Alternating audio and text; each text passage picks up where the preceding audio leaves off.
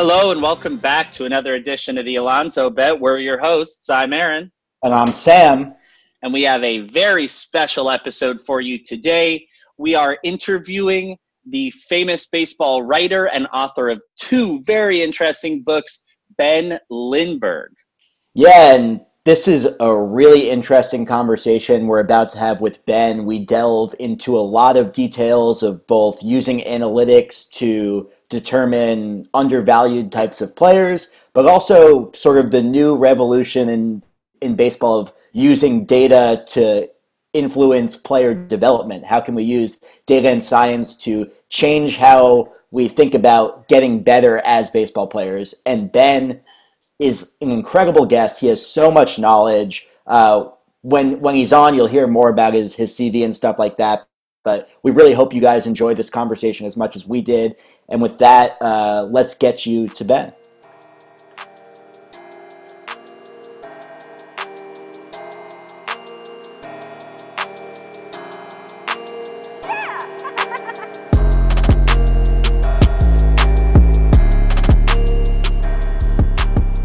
Hey, welcome back to this segment of the Alonso Bet. We are very excited to have Ben Lindbergh on with us as a guest. Ben is written for a lot of different places. He's written for Baseball Prospectus, 538, and Grantland. He is a longtime host of Fangraphs' Effectively Wild podcast, and he is currently a staff writer at The Ringer, where you can see his work writing about baseball and other culture. You know, one example of this is we saw you recently wrote an article about Better Call Saul overcoming the prequel curse. Ben, we're huge Better Call Saul fans. Yes, So I am too. Uh, Yeah, how could you not be? Yeah, in my humble opinion, I actually rank it above Breaking Bad, but I do as well. I know that's a bit of a cult take. Yeah, I wouldn't quite go that far yet, Yeah. but depending on how the final season goes, I could certainly see it getting to that point. And of course, Ben has also authored two great books. One that came out quite recently. That one's The MVP Machine. And one that came out a couple of years ago called The Only Rule Is It Has to Work. If you like reading about baseball, either from kind of a storybook perspective, which is the way The Only Rule It Has to Work reads, or from a really analytical perspective, like The MVP Machine, these are great books for you. And both of them bring a lot of information, a lot of knowledge, and some really great stories to the forefront that I don't think anybody else has really told before. So Sam and I both really enjoyed them, and we would highly recommend them to our readers. And with that, Ben, maybe if you can just kind of introduce yourself a little bit. You know, we've kind of gone through your CV, but we couldn't really do it justice. So if you can introduce yourself a little bit, tell us about yourself, and maybe let the listeners know how you've been staying busy during this quarantine. Sure. Yeah. I mean, you hit almost everything, at least briefly, that I've done. So that was a pretty efficient intro. But yeah, I started out at Baseball Prospectus and eventually became the editor-in-chief there and ran the site for a couple years before I ended up going to Grantland. And then when Grantland shut down, I went to 538 for a while and then to The Ringer, where I've been almost since it launched. And I've been doing the podcast, as you mentioned, which started at Baseball Prospectus and continues at Fangraphs now, and I've done that with a few different co-hosts. So I started out really hoping or trying to work in baseball, and I did a few internships that were intended to get me to that point. So I think my first sports-related job was at the Elias Sports Bureau, just working there for a summer and a couple winters, and I did a couple internships like with the Nationals and with the Yankees. I spent a couple summers with the Yankees. And I thought initially that I would maybe work for a baseball team, but when I worked for the Yankees and I was in baseball operations for a year or so after college, I sort of realized that I don't know if I was cut out for it, or I don't know if my skills really lent themselves to that. I guess I kind of envisioned myself as a stat person, and I was sort of a stat person by writer standards, but not really by baseball operations employee standards, because I was an English major and I didn't really study math or computer science in an advanced way like a lot of the people I worked with did. And that experience kind of taught me, okay, I'm not really going to stand out as a quant, as a number cruncher if I work for a team. And I kind of miss the public interaction aspect of writing and podcasting too, because I had gotten a taste of that with Baseball Prospectus before I worked for the Yankees. And then I had to kind of cut off that side of myself and stop writing and not get any interaction with readers or listeners, which I really value. And so I missed that. And I thought, well, maybe I'm more cut out for a media job, because I had always envisioned myself as some sort of writer too. And I thought that my skills and tastes kind of suited writing or editing, and I liked the lifestyle of being a writer. And so I gravitated back toward that, and I really haven't regretted it. So at a certain point, I stopped thinking of working for a baseball team and just started writing about baseball, and then eventually branched out into writing about other things, as you mentioned, which has been helpful lately, because I haven't written about baseball at all for, I don't know, 2 or 3 months now, because there hasn't been any baseball going on, and I've still actually justified my paycheck during this time, which is good and helpful. And I just value the variety too. You know, as much as I like baseball and writing about baseball, I have other interests, and it's nice for me to keep challenging myself and to keep writing about things that I might not know that much about. You know, it's really fun to write about things from week to week where I'm just learning along with everyone else. I wrote about like Survivor this past week, and this community that tries to predict the outcome of Survivor seasons. And I knew nothing about that when I started working on the article, and I got to talk to a lot of interesting people and do a lot of interesting reading. So that kind of keeps allowing me to grow, I think, as a writer, which has been nice. And, you know, writing for Grantland and The Ringer, I've been very lucky at places like that, because our editors tend to trust us and let us sort of indulge our passions. And those are sites that cover a lot of different areas too. So it's not just like Baseball Prospectus where you're sort of limited to one thing. It's in the name of the site. Sure. But I guess, I mean, you did mention that you had this tension between initially wanting to work more in a baseball front office, but then you realized that you also liked sort of the social aspect of writing, talking about these things with other people. And you sort of did get to combine these two things in your first book. The only rule is it has to work. And for those who don't know, Ben and his co-host on Effectively Wild now, Sam Miller, actually got to take control of an independent minor league baseball team, the Sonoma Stompers. So could you maybe tell us how that opportunity came to be, and what it was like for you? Yeah, we got the idea for it during an interview on Effectively Wild when we were talking to a man named Dan Evans, who has been a longtime baseball person. And at the time, he was slated to become the commissioner of a new independent league. And that didn't happen, didn't get off the ground. But when he was talking about looking for owners and looking for people to take over teams, Sam and I just sort of independently and simultaneously thought maybe we could do that. And we thought at the time maybe Baseball Prospectus could take a team and it would be kind of a promotional opportunity and we could write about it. And again, that didn't happen. But once we had the idea, it just never really left our heads. And so a couple of years went by and we didn't really know how to get from that dream to actually making it happen. And then someone reached out to us again who listened to the podcast and invited Sam to go out to a game. And once he did that, he kind of thought of our old idea and he pitched it to them. And I think it was sort of a mutually beneficial relationship, or at least that was the idea, because at that level, this was the Pacific Association, which still exists, and it's one of the lower rungs on the independent baseball ladder. So it's professional baseball. The players are paid. Many of them are former or future minor leaguers, but it's still one of the lowest levels. There aren't a lot of resources there. The team just really didn't have a baseball operations department, so they weren't doing any stat work. They weren't doing any scouting. The GM was like cooking hot dogs on the side. So they needed the help and they needed the promotion. And we hoped that we could come in and actually help them run the baseball team and pick the players and do some scouting and kind of get a taste of these things that we were always writing about from afar, but not really getting to test out in person. And we sold them on the idea and said, we'll write a book about this. And we got a publisher to go along with it. And that was that. So the summer of 2015, Sam and I sort of took over the team to a certain extent, although part of the book became about the resistance to our control and about trying to persuade people and trying to actually get our way.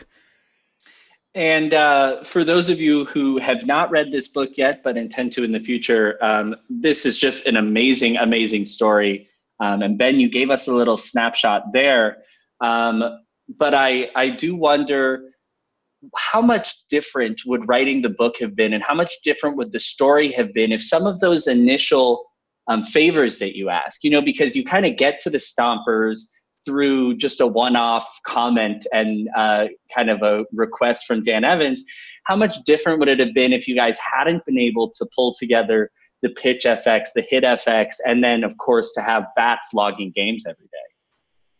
Yeah, I mean, we were able to bring in a lot of data and technology that they had never had at that level, and the players had never seen at that point. And I think that was a large part of the value that we said we were offering, is that we were going to bring in these resources that they didn't have. And we set up this volunteer scouting network. A lot of people who had followed our work and listened to our podcast and lived in that area just kind of came out and charted games, and we got radar guns, and we had laptops, and we had video cameras, and we had pitch FX, and we had all this information. If we hadn't had that, I don't know that we would have really had anything to offer. I think we would have been sort of frauds, and everyone would have ignored us, because that was what we had. We didn't have the backgrounds in baseball. We didn't have high level playing experience. We couldn't say we played here or we worked there. It was all about, well, we'll have this information that no one else has, and we'll use it to make some decisions. And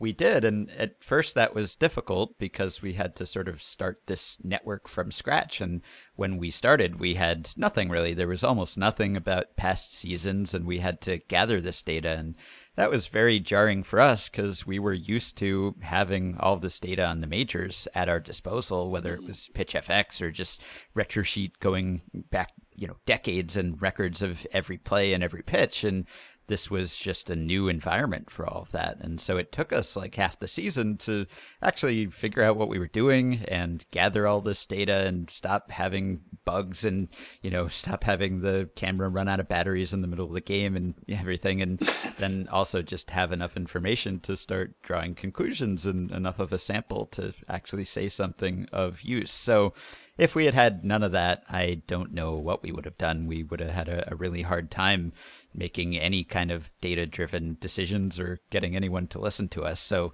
that was really kind of a prerequisite. That was part of the understanding. You let us take over the team, and we will bring all this stuff that you haven't had access to before. Mm-hmm.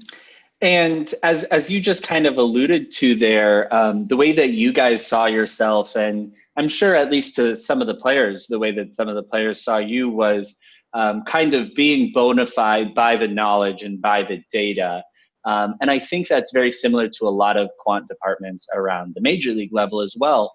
But then a big theme of the book really becomes you guys, you and Sam, finding your place on this team, and where you belong and how much you should be sticking your hand into the pot and mixing things up. And I wonder, from your experience, do you have a feeling as to what level of involvement high-level quants should have in day-to-day decision-making, especially in-game decision-making and lineup construction? Because I think every team in the MLB right now does it a little different.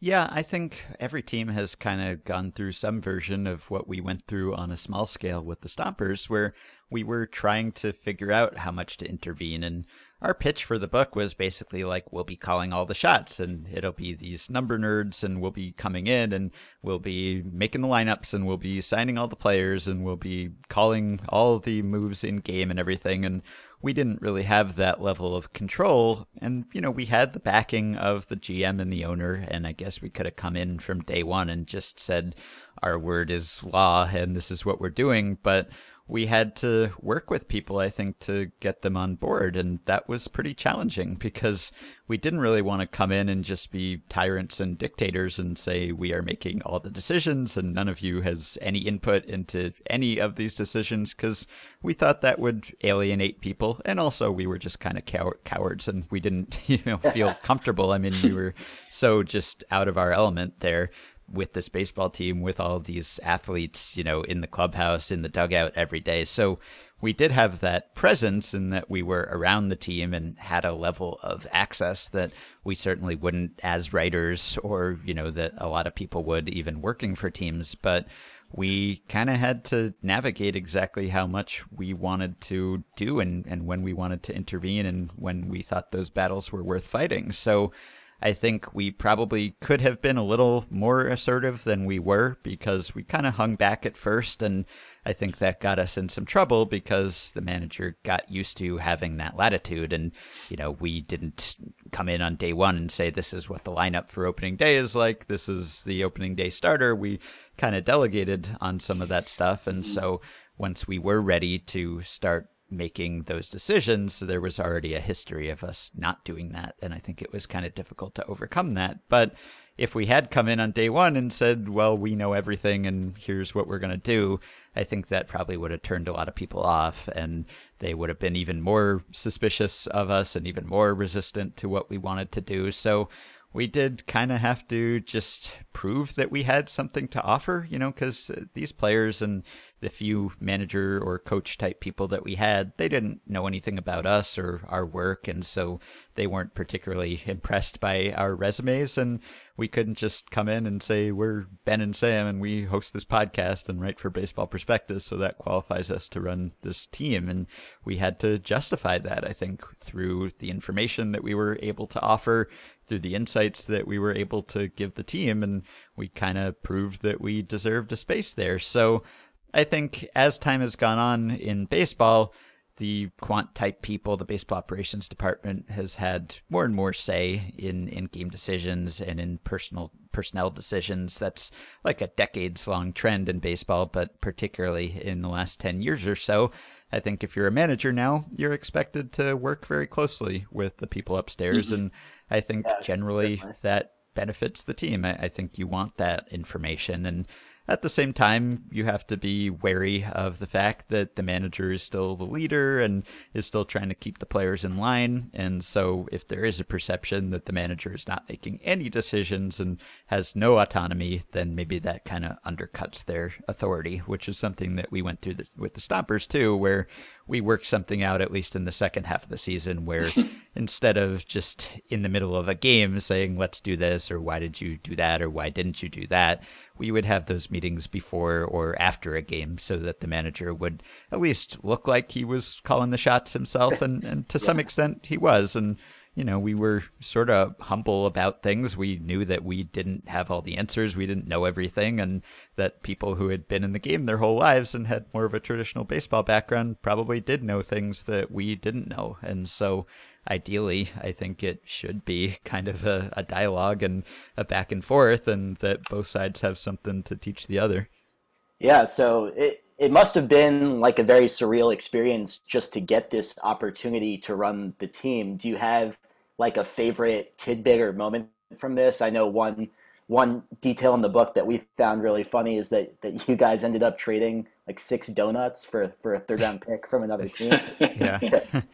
Yeah, there were some memorable moments. There was the moment in the draft before the season started where Sam sort of snuck off with a player we really wanted to draft, Daniel Baptista, who ended up being our first baseman. And he just sort of spirited him away, which was, I don't know if that was entirely ethical, but it made for a good scene in the book. And yeah, a lot of it really, when I remember it now, is just about like hanging out with the players and the relationship that we had with some of them. And Sean Conroy, one of the players we signed, who ended up being the first publicly, openly gay player in professional baseball, which was not something that we knew when we signed him and not a storyline that we anticipated, but that ended up being one of the most significant parts of the season. And finding out about that and the way that he handled that was really great. And, just for me, just like hanging out with him and playing Super Smash Brothers before the game or whatever, and just kind of being around a baseball team in a way that I never have been. And for me, like at that point, having worked in some front offices a little bit and written about the game and followed all of the teams, I had kind of lost any fandom or affiliation with one team that I had ever had by that point. And so I kind of looked at baseball in this intellectual sort of dispassionate way, almost. Like, I loved it, of course, but I wasn't hanging on the result of every pitch the way that I was when I was a kid. And I was rooting for a team and I was a fan. And that summer really gave that back to me because I was just so riveted by every play and every pitch, because these were players who in many cases we had signed. And so we had a personal stake in their success. And of course we had the book deal too. And we knew that we needed a good story to make the book good. And so the stakes were so high. We wanted these players and this team to succeed on a personal level, but we also wanted it to succeed on a professional level, or at least for there to be some drama and an interesting story in the season. And so it was pretty intense at the time and anxiety inducing. And I was still doing my day job at Grantland that whole summer, and we were still doing the podcast on sort of a reduced schedule. So it was incredibly hectic, and I remember it being just like a sleepless summer. But when I look back on it, I look back on it fondly because of the relationships that we had and because of just the life that we led in Sonoma, which was very unusual for me as a lifelong city kid to actually kind of be in the suburbs and in a house instead of an apartment. And my then girlfriend, now wife, was out there with me. And so I think of that whole experience very fondly, even though at the time it was just constant stress. This book has so much great stuff in it. I think if we were just sitting talking to you, we could pepper you with questions forever. But we wanted to keep this relatively short. So I'm just going to ask you one more question. And that is, when you and Sam went out to find players to fill out your roster, you start off with basically nothing and you got to fill a 22-man roster. You come up with all these different, you guys call them spreadsheet guys in the book, guys that you've identified as people that should have been drafted or are either going to perform really well just this year or just at this level. And it seems like at the end of the book, looking back, you hit on a lot of the pitchers, but not so much on the position players. And I'm wondering, do you think that that's something inherent in evaluation and statistical kind of projections that you would make for a player? Or was that just lucky? This is a basically zero size sample and you can't draw any conclusions from your guys' experience there. Yeah, it could be the latter. It could be that. But I think it may also have been a result of some of the data that we had. Like, we were working with mostly college data. That was sort of our main source of talent because, we really discovered that we were at a disadvantage when it came to filling out this roster, because the people who had traditionally been running the team, they had sort of this network, they had played elsewhere before, they had coached or managed elsewhere before. And so if they needed a shortstop, they could think, oh, well, I played with this guy a few years ago, or I managed this guy a few years ago. I'll call him up and see if he's available. And that wasn't always great. Sometimes you would be kind of biased by that, or you would bring back some guy you had played with before because you liked him and maybe he wasn't all that great. But still, it gave you a starting point. And we just had a blank slate, because we had no idea who any of the players were at this level. Obviously, we knew major leaguers and minor leaguers, but the players available to the Sonoma Stompers, we had no ideas. We started from scratch. And so college seemed like the most fruitful source for us because we had pretty decent data on college performance. And we looked for essentially guys who had graduated in the last year or so and had not been drafted and were just available for whatever reason. Generally, they weren't that big, or they weren't that athletic, or they didn't throw that hard. They just didn't really project as pro prospects, or at least as major league prospects. But we thought, well, if you can succeed in Division I, that's not so different from the Pacific Association. And so these guys might be able to help us, at least in the short term. And so we got numbers and we had some help, and we got play-by-play data from college schools, and we kind of, parsed it and got the stats we wanted. But I think we ended up with maybe better data for pitchers than we had for hitters, because we had like ground ball rates for pitchers, we had strikeout rates, and really if you have strikeouts and walks, that's half the battle or maybe more when it comes to projecting pitchers. And so I think for hitters, we had outcomes really, but we didn't know anything about how hard they were hitting the ball. You know, we didn't have exit velocities or anything at that point. Those weren't available at that level. And so you couldn't really tell if someone had had a fluky season. It was maybe tougher to tell. Like, it's hard to fluke your way to a really high strikeout rate and a really low walk rate. But if you're a hitter, you know, you can have just a few balls happen to go over the wall, or a few balls happen to bounce correctly, and you have a good BABIP and everything. And it's, I think also, like, college seasons are not that long, you know, it's just not that many at bats. And so it takes longer, I think, for some offensive stats to stabilize than it does for pitching stats. Like, you can get a pretty decent idea of a pitcher's true talent via strikeout rate in a pretty small sample. And so I think if I were going to point to a real cause as opposed to just small sample and coincidence, it would probably be that.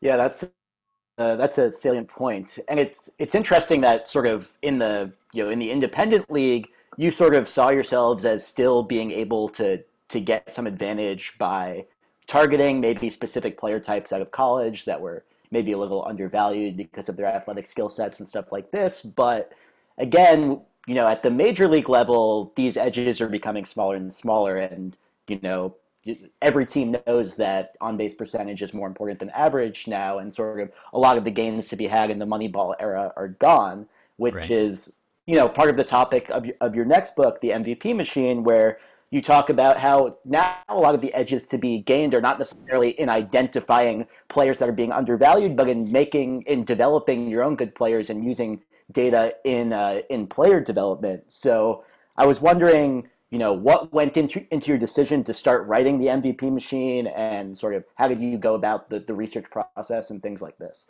Yeah, I mean, that was one of my regrets about The Only Rule, is that we didn't really make players better. That was something that we talked about trying to do, but ultimately it was just sort of a Moneyball type story of finding players who were already good, or at least good for that level, and their skills just weren't recognized. And a couple of the players we signed ended up being, you know, among the best pitchers in the league, and a couple of the pitchers even got signed subsequently by pro teams and played in minor league baseball, which was really gratifying.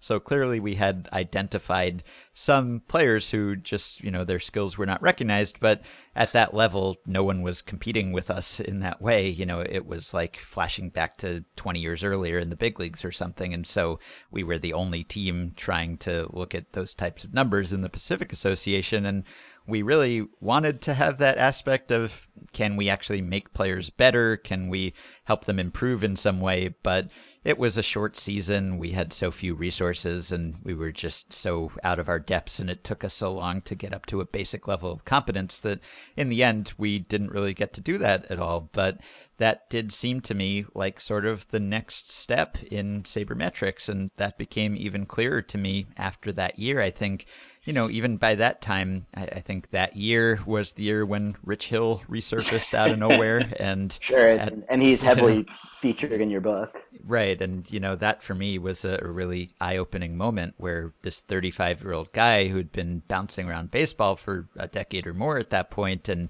had been in the minors and in indie ball, and just seemed like he was done, came back and became one of the best pitchers in baseball for a few starts at the end of that season, and then really over the subsequent seasons too, and wasn't very durable, but when he was on the mound, he was incredibly effective. And it came out that that had been a product of Brian Bannister, the former major league pitcher who was working for the Red Sox at that time, and identified something about Hill, that he had this really high spin pitch. He had this really effective curveball, and Brian was able to see that because TrackMan came around and revealed that in a way that was not previously identifiable. And he encouraged Hill to throw this pitch more and throw his pitches in a certain way that really led to more success. And suddenly this guy, at an age when most players are nearing the end, reached a higher level than he had ever achieved before, and made way more money than he had made in his whole career up to that point. And that was just like shocking to me. And, you know, there were other stories like that, maybe a little less dramatic, but the JD Martinez's and the Josh Donaldsons and the Justin Turners, guys who really at a point in their career when you would have already expected players to be at their peak, these guys just found a whole new gear. And it just became clear to me that no, even when you're in the big leagues, you can get better. Because I had always thought that if you got to that point, it's so competitive, it's so hard even to reach the major league level that you must have extracted every last bit of performance that you could have out of your talent just to get to that point and to stay there for years. And it turned out that no, there were guys who just hadn't even been using their skills and suddenly reached a far higher level. And, those are the really dramatic, obvious stories, but there are other stories like that are a little lower profile, guys who made it to the majors because they had a similar transformation in the minors. And all of these stories just had the common element of new kinds of coaching, new kinds of data that were being brought to bear in making players better. And it started to seem clear to me that this was the new competitive advantage. This was the new phase of sabermetrics, was not just finding players who were already good, because every team was doing that. It wasn't possible to, as they did in Moneyball, go out and just get someone who had a high on base percentage because the other teams didn't realize that it was good to have a high on base percentage. Those days were over. And now the way that you could get ahead was figuring out how to make players better, how to get more out of their skills, whether it was using some new kind of technology that identified something that players were already doing that was really good, and you could get them to emphasize that and do it more, or learn a new pitch, or throw a pitch in a different location, or throw a certain pitch more often than you had before. Or if you're a hitter, revamping your swing and trying to hit the ball in the air instead of trying to hit the ball on the ground. There were a lot of ways that baseball players were coached and instructed that really were counterproductive for a lot of players, whether it was just the whole dogma of establish your fastball. You got to throw fastballs all the time. Even if your best pitch is not a fastball, you can't throw your breaking ball in this count or that count because, I don't know, no one has ever done that. And it just didn't make a whole lot of sense. Or the way that hitters were taught to swing down on the ball or hit the ball on the ground or not try to hit it in the air or try to pull it. And for a lot of guys, just kind of getting away from those teachings really made them much better, or the technology that became available allowed them to refine their skills in a really exciting way. And so I think that's been kind of the latest gold rush in baseball. And it just seemed to me and my co-author on that book, Travis Sawchik, that book hadn't been written, that story hadn't been told. Here and there in articles it had been touched on, but no one had really unified it in a book-length story and connected it to the history of player development in baseball. And that was just a really exciting idea for us. And Ben, that's what I loved about reading the MVP Machine, is I was able to say, that's obviously what derailed my playing career. It wasn't being an unathletic Jewish kid. It was for sure the wrong coaching tactics were applied. Yeah, sure. I thought one interesting, example you gave in that discussion is how Brian Bannister sort of identified that Rich Hill wasn't optimizing his talent. And I think that brings up an interesting question, which is that there are two parts of player development. One is identifying all this information and data that goes into making players better. In the case of Rich Hill, identifying that he had this elite spin rate, that he should be throwing this elite breaking ball more often. But then there's also the question of actually disseminating that information to the players. And here it's a guy like Brian Bannister, who you identified as a conduit in the MVP Machine, who's sort of allowing teams to do that. And what I was wondering is, among sort of the more advanced organizations in the MLB versus the organizations that are sort of doing things wrong right now, how much of it do you think is an information gap, like having the right information, versus a communication gap and the ability to communicate this information to the players in a useful way? Yeah, I think that's most of it, actually, because just about every front office, every front office has some kind of R&D department, quantitative analysis department. It varies in size. You have teams like the Yankees and the Dodgers and the Rays that might have dozens of people doing that job, and other teams that might just have a handful. But I think there are maybe diminishing returns there, or certainly the gap between having no one and having, say, 6 people is a lot bigger than the gap between having 6 people and having even 20 people, I think. And so everyone is looking at players, valuing players in that sort of way with, varying degrees of sophistication. But I think the bigger gaps really have been translating that information to the field, because it's just not all that useful if you have that information, but it's just limited to the front office. I mean, yes, that's helpful for signing players and drafting and trading for players, but when it comes to helping players improve, if the only people who know these things are sitting upstairs at their computers, then that's not really helping anyone. And, I experienced that a little bit when I was with the Yankees back in like 2009, 2010, and we would put together these binders of information for, Joe Girardi and his coaching staff to use, and they just didn't really use them. So we would put together these giant books and all this data, and, we'd send it downstairs, hopefully before each series. And, maybe they looked at it from time to time, but not really. I think there was one case where someone in the front office put a $20 bill in one of these binders just to see if it would still be there at the end of the series. And That's great. It was because, no one had even cracked the book. And so I think that's the way things worked at the time. And there was really this bottleneck between the front office and the field. And so I think the first teams that really started to crack that got a huge advantage. And the characters like Bannister, who, gets a chapter in the MVP machine and is one of my favorite people to write about and, talk to for the book, he was really a formative figure with the Red Sox because, he was the son of a big leaguer, and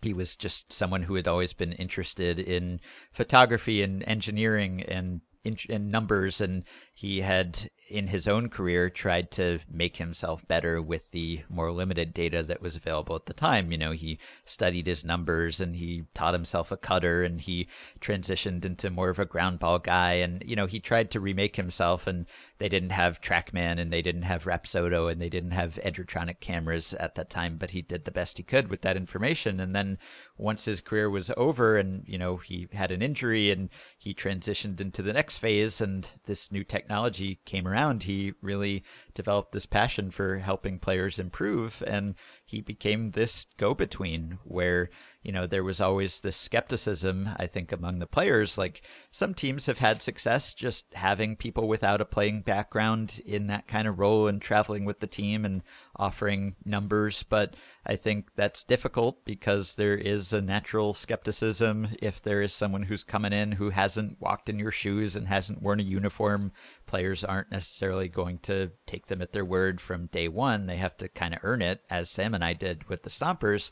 Whereas if you're Brian Bannister and you've been around the game your whole life and you've been a big leaguer and you know what that existence is like, and players kind of trust you because they know that you've done what they do. And so if you're coming to them and saying, I have this information that can help you, they know it's not coming from someone who just doesn't know what it's like to be a player. And so a lot of teams have gone that route and have had that kind of conduit that can be this liaison, this communicator, this translator between the front office and the field, and is sort of just fluent in both of those languages and knows what it's like to be a big leaguer, but also has some information in, or has some interest in it, the information and data, and can kind of be at home in both of those worlds. So I think that's been really productive. And now we've started to see teams hire people from non-traditional backgrounds, which has been great in a lot of cases, because people who would have had a hard time getting a coaching job before, whether it's, just some guy who hadn't played at a high level, or women perhaps who, weren't big leaguers, but still have something to offer and can improve players, those people are getting jobs now. It's just much less about where you played than it is about what you know and what your attitude is and whether you can help players. So that translation issue has really been a big part of this movement. Yeah, and one of those guys who's actually like a main character in this book is Kyle Boddy. I don't actually know exactly. Yeah, Bodie. Yeah. And he's a guy who very little baseball background, right? Like kind of came into all this from a software job, goes to coaching Little League. And for those who don't know, this is the original founder of Driveline, which brings in Trevor Bauer, current Reds pitcher, and just all around interesting character in the game of baseball, let's say. But I'm curious to hear, so Trevor Bauer is obviously so analytical. This is a guy who's legendary for going in and using high-speed cameras and a bunch of different technology to craft a new pitch for his arsenal, his slider specifically. And in your opinion, Ben, is that the future of players in baseball? Is that how everyone will be? Or are we going to see those guys who we certainly still have now who say, I want some scouting report, but I don't want too much data, because if I think too much at the plate or if I think too much at the hill, everything's going to go haywire. Yeah, you still hear that, but I think you hear it a lot less than you used to. And there are fewer players who are just kind of going up there with the whole, see the ball, hit the ball attitude and wanting to keep their heads clear. I mean, certainly you don't want to be thinking about numbers while you're trying to hit a 95 mile per hour fastball or something. I mean, that's hard enough to do, but there is a level of preparation and work before you step into the batter's box that I think most players have really embraced, and particularly the younger players who are coming up now and are getting exposed to this technology and these ideas in high school or college. I mean, all of these players have grown up in this Moneyball era, so there isn't really that skepticism or that reflexive, I don't need this, or we didn't use this when I was coming up, because at this point, most players, this has been a part of baseball since they were a part of baseball. And so I think they've also seen a lot of the ways that this can benefit players, whether it's their teammates or their opponents.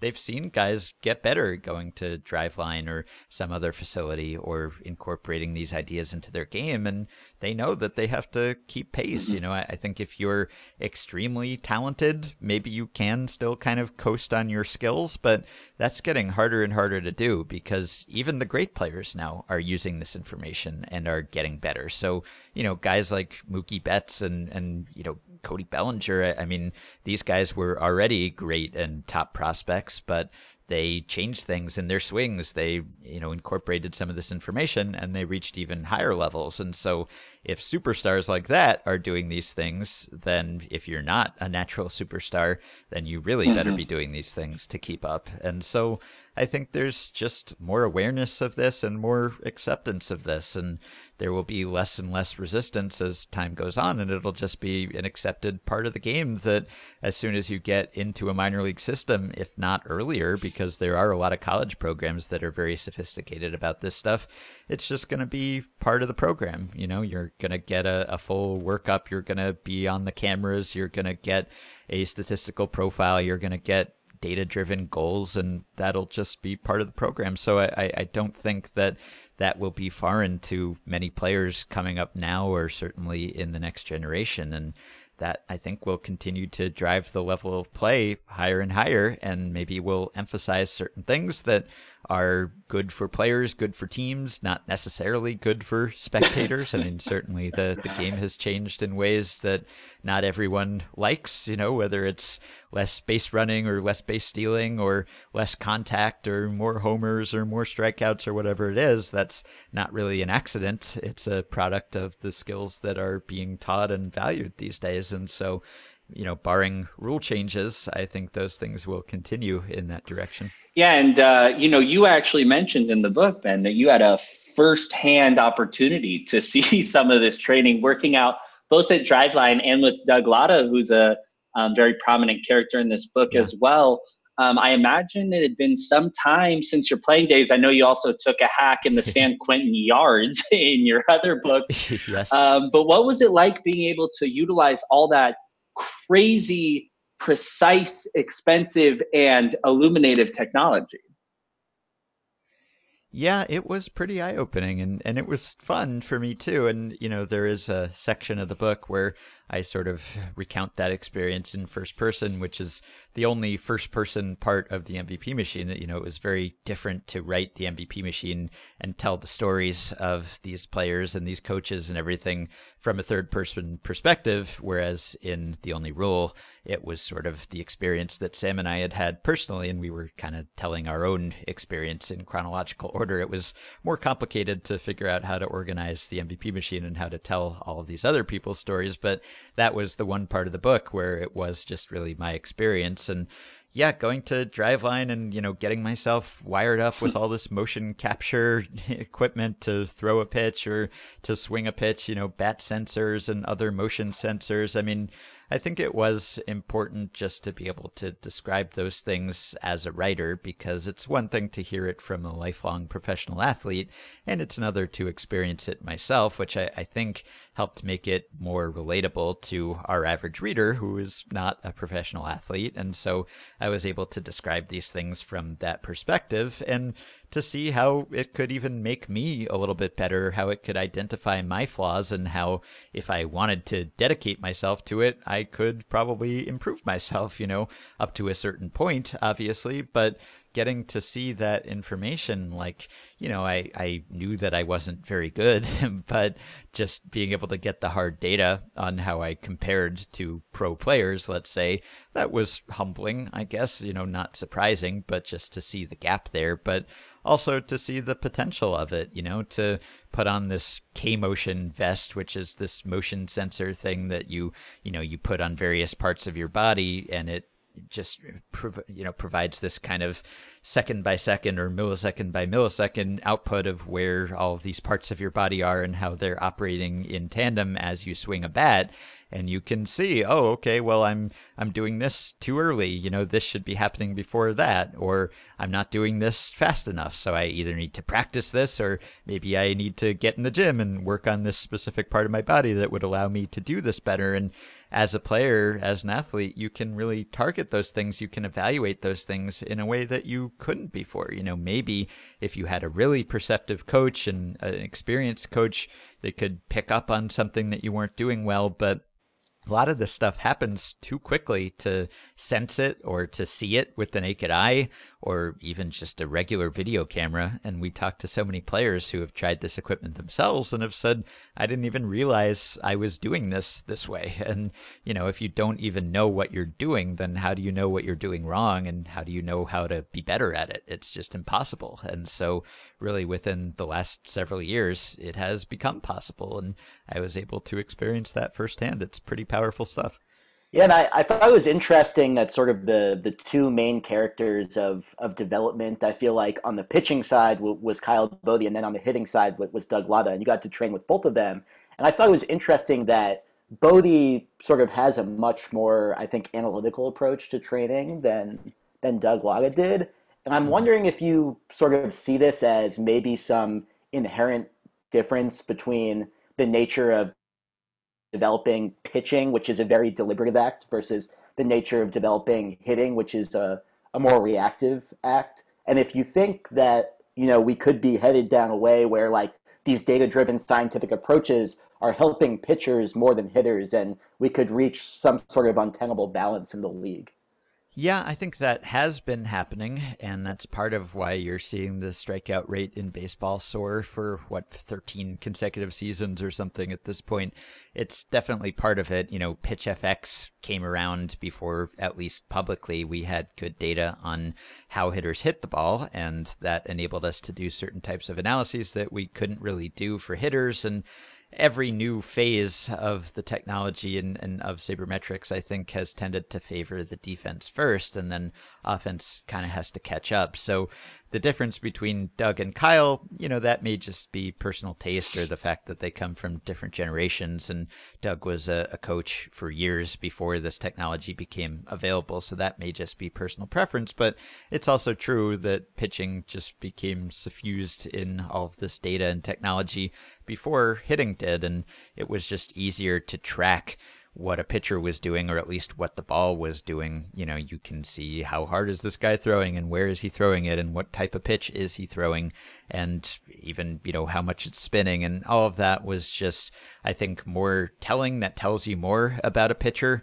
than how hard a hitter is hitting the ball tells you about a hitter, and we didn't even know that about a hitter for years. And so I think there was an imbalance, but the gap is starting to close now, where you are seeing more and more technology that is geared toward hitters, whether it's swing sensors, little devices that go on the end of a bat and can tell you how hard you're swinging the bat and at what angle, or some, remote systems, camera systems that can now track mechanics, can track the bat, can track what the hitter is doing, or something like the K-Vest that I mentioned that is just a sensor attached to your body, or a system of sensors that can tell you what you're doing as you're swinging. That stuff, I think, has really made a lot of hitting more transparent than it has been in the past. And so I think there will be greater gains now on the offensive side. And I think you're starting to see that. You know, some of the guys who don't have traditional power hitters builds, but have figured out how to hit for power by maybe hitting the ball farther out in front of the plate, trying to pull it instead of going the other way, trying to hit the ball in the air instead of trying to hit it on the ground. All of that has benefited hitters too. And I think you're going to see more and more of that. So that is really a big part of what's happening now, is the biomechanics and things that can track players' movements. And I think that will help pitchers, certainly, and maybe might help prevent some injuries. But there's also a lot that can teach hitters, too. Yeah, and I guess one area of sort of player skill that didn't get talked about that much in MVP Machine was fielding. Like, are you aware of any specific, more data-driven approaches to improving that are developing? Yeah, fielding's complicated because there are just so many movements that go into it. I mean, certainly there's a role for data when it comes to evaluating fielders and positioning fielders. So we've seen teams get a lot more experimental with that. Like, that was something that we did with the Stompers, and we were pretty proud of ourselves that we were doing like 5-man infields and 4-man outfields. And now a lot of major league teams are doing 4-man outfields and basing where you put fielders on information on where the ball tends to be hit and how those fielders perform. So that's certainly happening. But when it comes to on the mechanical level, it's just more complicated. There are more motions that go into fielding. You know, it's getting a jump and getting to the ball, and then how you field it and how you glove it and how you transfer it and how you throw it. There's just so much there. But I think teams are starting to work on those things. And I think we may mention in the book that at least one team is sort of training high-speed cameras on fielders and trying to break down fielding motions in the way that they've broken down pitching and hitting motions. So we may start to see more of that. You know, maybe there are more efficient movements that you can take in the field that will start to become more common. So I think that could happen, or certainly, you know, maybe there are certain drills that you can do for throwing, or certain ways that you can improve throwing that are better than what has traditionally been done. So I think there are things that can happen there. It's just a little more complicated. There's more that goes into it. All right, we're gonna get you going here in a second, Ben, but that sign off there just made me think of something. If you had high-speed cameras and you were trying to make a defensive metric using them, but you needed to train them on somebody's film, what player would you use to train for the perfect defender? Well, probably Andrew Simmons, I think. I mean, I don't know if you train a model on the best, then maybe that skews things. Maybe you want to find a perfectly average person or something. But yeah, if you want the best, the most impressive, you know, the most like fundamentally sound, I don't think you could go wrong with Simmons, who's probably been, I mean, certainly in the infield, but maybe overall probably the most superlative defender of the past several years. Yeah. That's hard to argue. Yeah.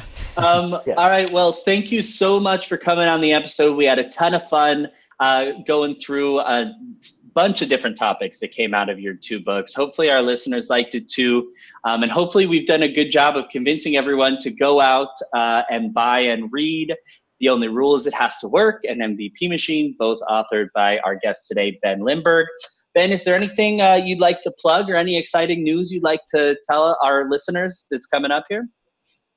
No, I think you kind of covered it. The MVP Machine just came out in paperback recently. It has a new afterword, so if you get the paperback version or the Kindle edition, there's some new material there. But otherwise, all my writing's at The Ringer, and I do the podcast at Fangraphs, Effectively Wild, so that's where you can find me. All right, thanks so much for coming on, Ben. We had an absolute blast. Yeah, my pleasure. Good talking to you guys. Yeah.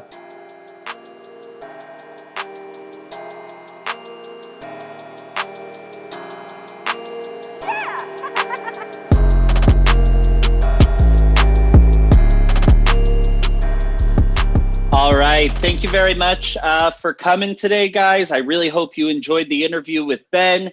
He had some great stuff to say. I can't stress this enough.